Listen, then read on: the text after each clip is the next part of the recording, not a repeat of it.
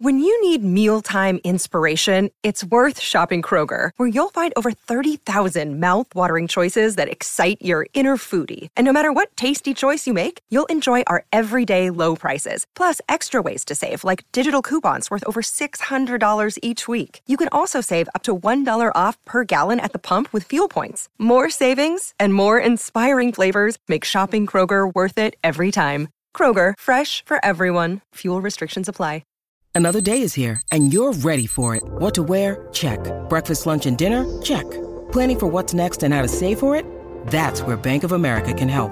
For your financial to-dos, Bank of America has experts ready to help get you closer to your goals. Get started at one of our local financial centers or 24/7 in our mobile banking app. Find a location near you at bankofamerica.com/talktous. What would you like the power to do? Mobile banking requires downloading the app and is only available for select devices. Message and data rates may apply. Bank of America N.A., member FDIC. This is Optimal Relationships Daily, episode 703. Does marriage always have to be the end goal? By Evan Marc Katz of evanmarckatz.com. Hello, everybody. I am Greg Audino, welcoming you back to ORD, where we offer you some of the best content we can find that's about relationships, what makes them work, and what strategies you can implement to make the most of your own. Today's post revolves around the question, does marriage always have to be the end goal? Where reader Joanne asks our author Evan for his opinion. If you've been wondering the same, Evan will hopefully shed some light in this episode for you. So if you're ready to learn more, sit back, relax, and let's get right into Evan's post and start optimizing your life. Does marriage always have to be the end goal? By Evan Marc Katz of evanmarckatz.com. Quote, Hi Evan, long-time reader, first-time writer. I feel like a lot of your advice and posts revolve around a central concept that marriage is the end line, the goal, the thing that everyone wants as a goal to long-term dating. But what if it isn't? My boyfriend and I have been together for 10 months. It's going fabulously, and both of us have pretty much decided that we don't believe in the institution of marriage. Neither of us wants kids, which makes this conversation a bit easier than couples who do want kids, granted. But we do believe in the value of having a long-term partner / teammate / lover in life. This view jibes with our way of thinking. We're both independent, and putting something on paper and tying things up legally like that makes us both think that something, that special spark we have, will make it wither up and die.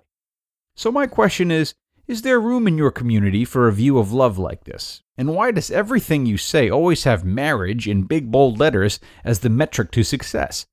I enjoy your writing and your insights and humor so much, but I feel like this is an area where we don't jibe, and it frankly kind of alienates me from a lot of what you say, as this is not my own end goal. Having lasting love? Yes. But why is the ring / paper so important? How / why is that proof? I don't think it is. I'm wondering if you have other readers that might feel the same way as I do. That is, the whole end goal equals marriage thing seems a bit too, conservative, unimaginative enough for a modern era. Thanks for your thoughts on this. Joanne. End quote. Dear Joanne, I recently wrote a post about a woman who was formerly against marriage after a painful divorce, who changed her mind when she fell in love with a new boyfriend who was still against marriage. I outlined a few of my thoughts there and encourage you to read it. But your question is a good one, because it gets to the heart of what frustrates me about writing a blog that is probably going to reach 10 million readers this year. No matter what I say, no matter how spot on, no matter how many people agree with my worldview, there's always going to be someone who disagrees. And not only disagrees, but feels personally indicted that a public figure is publicly disagreeing. Understandably. Nobody wants to have his or her worldview taken away, challenged, or questioned. My answer to those semi-frequent loud dissenters is usually the same. If my advice doesn't work for you, then you can ignore it. Really, I don't take it personally. I have had men argue with me, explaining why it was entirely appropriate to bring flowers on every first date, even when most women were creeped out. I've had women argue with me, explaining why men should give up pornography, even though most men use pornography. I've had women argue with me, explaining why men should never go out with them or sleep with them unless they are emotionally healthy, relationship-oriented, and positive they want to get married, even though most men don't qualify on all three accounts. In every instance, the dissenter is telling me that his or her worldview is right, and that those who disagree with him or her are wrong, and that the world should change to better cater to his or her point of view. Yeah, sorry, but that's not how it works. I'm a realist, a pragmatist, a big data guy. So if you want to hold out for a man who doesn't believe in premarital, that's fine. Just know you're dealing with 3% of the population. If you want to hold out for a man who's over 6 feet tall, because height is that important to you, you're dealing with 15% of the population. If you want to hold out for a man who has an advanced degree, you're dealing with 7% of the population. My advice is always going to be the same. Lasting love is hard to find. If you can find room for compromise, you can have an amazing relationship. But if you want the 6-foot-tall guy who also has an advanced degree and also is cool with not having until marriage, you may have a harder time dating. There's no judgment there, just an observation. And so it goes for you, Joanne. I could not care less whether you get married one day. The same way I don't care who has premarital, watches, or cheats on their spouses.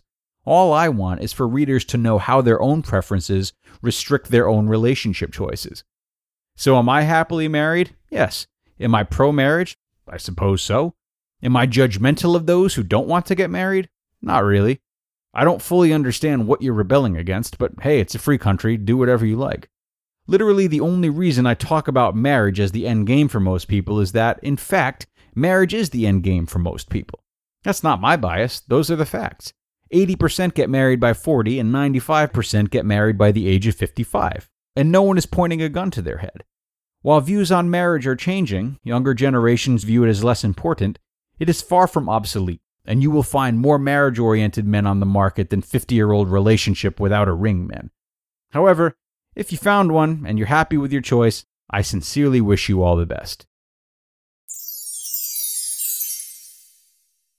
You just listened to the post titled, "Does Marriage Always Have to Be the End Goal?" by Evan Mark Katz of evanmarkkatz.com. So as Mark said, everyone, he tries to speak to what the majority is interested in, removing his personal preferences from it. And for those who have different ideas or preferences, you are of course entitled to your feelings, but you will inevitably run into more people that disagree with you than agree. It comes with the territory. Understanding this from the get-go is important, as you can either try to argue, protest, or inflict your opinions upon others, or you can see it as an opportunity to practice living in harmony with those who feel differently and be open to their ideas as you'd like them to be open to yours. See what I'm saying? I think that's a good note to end on. So with that, I will see you tomorrow as we move towards the end of the week and start focusing more on parenting specifically, where your optimal life awaits.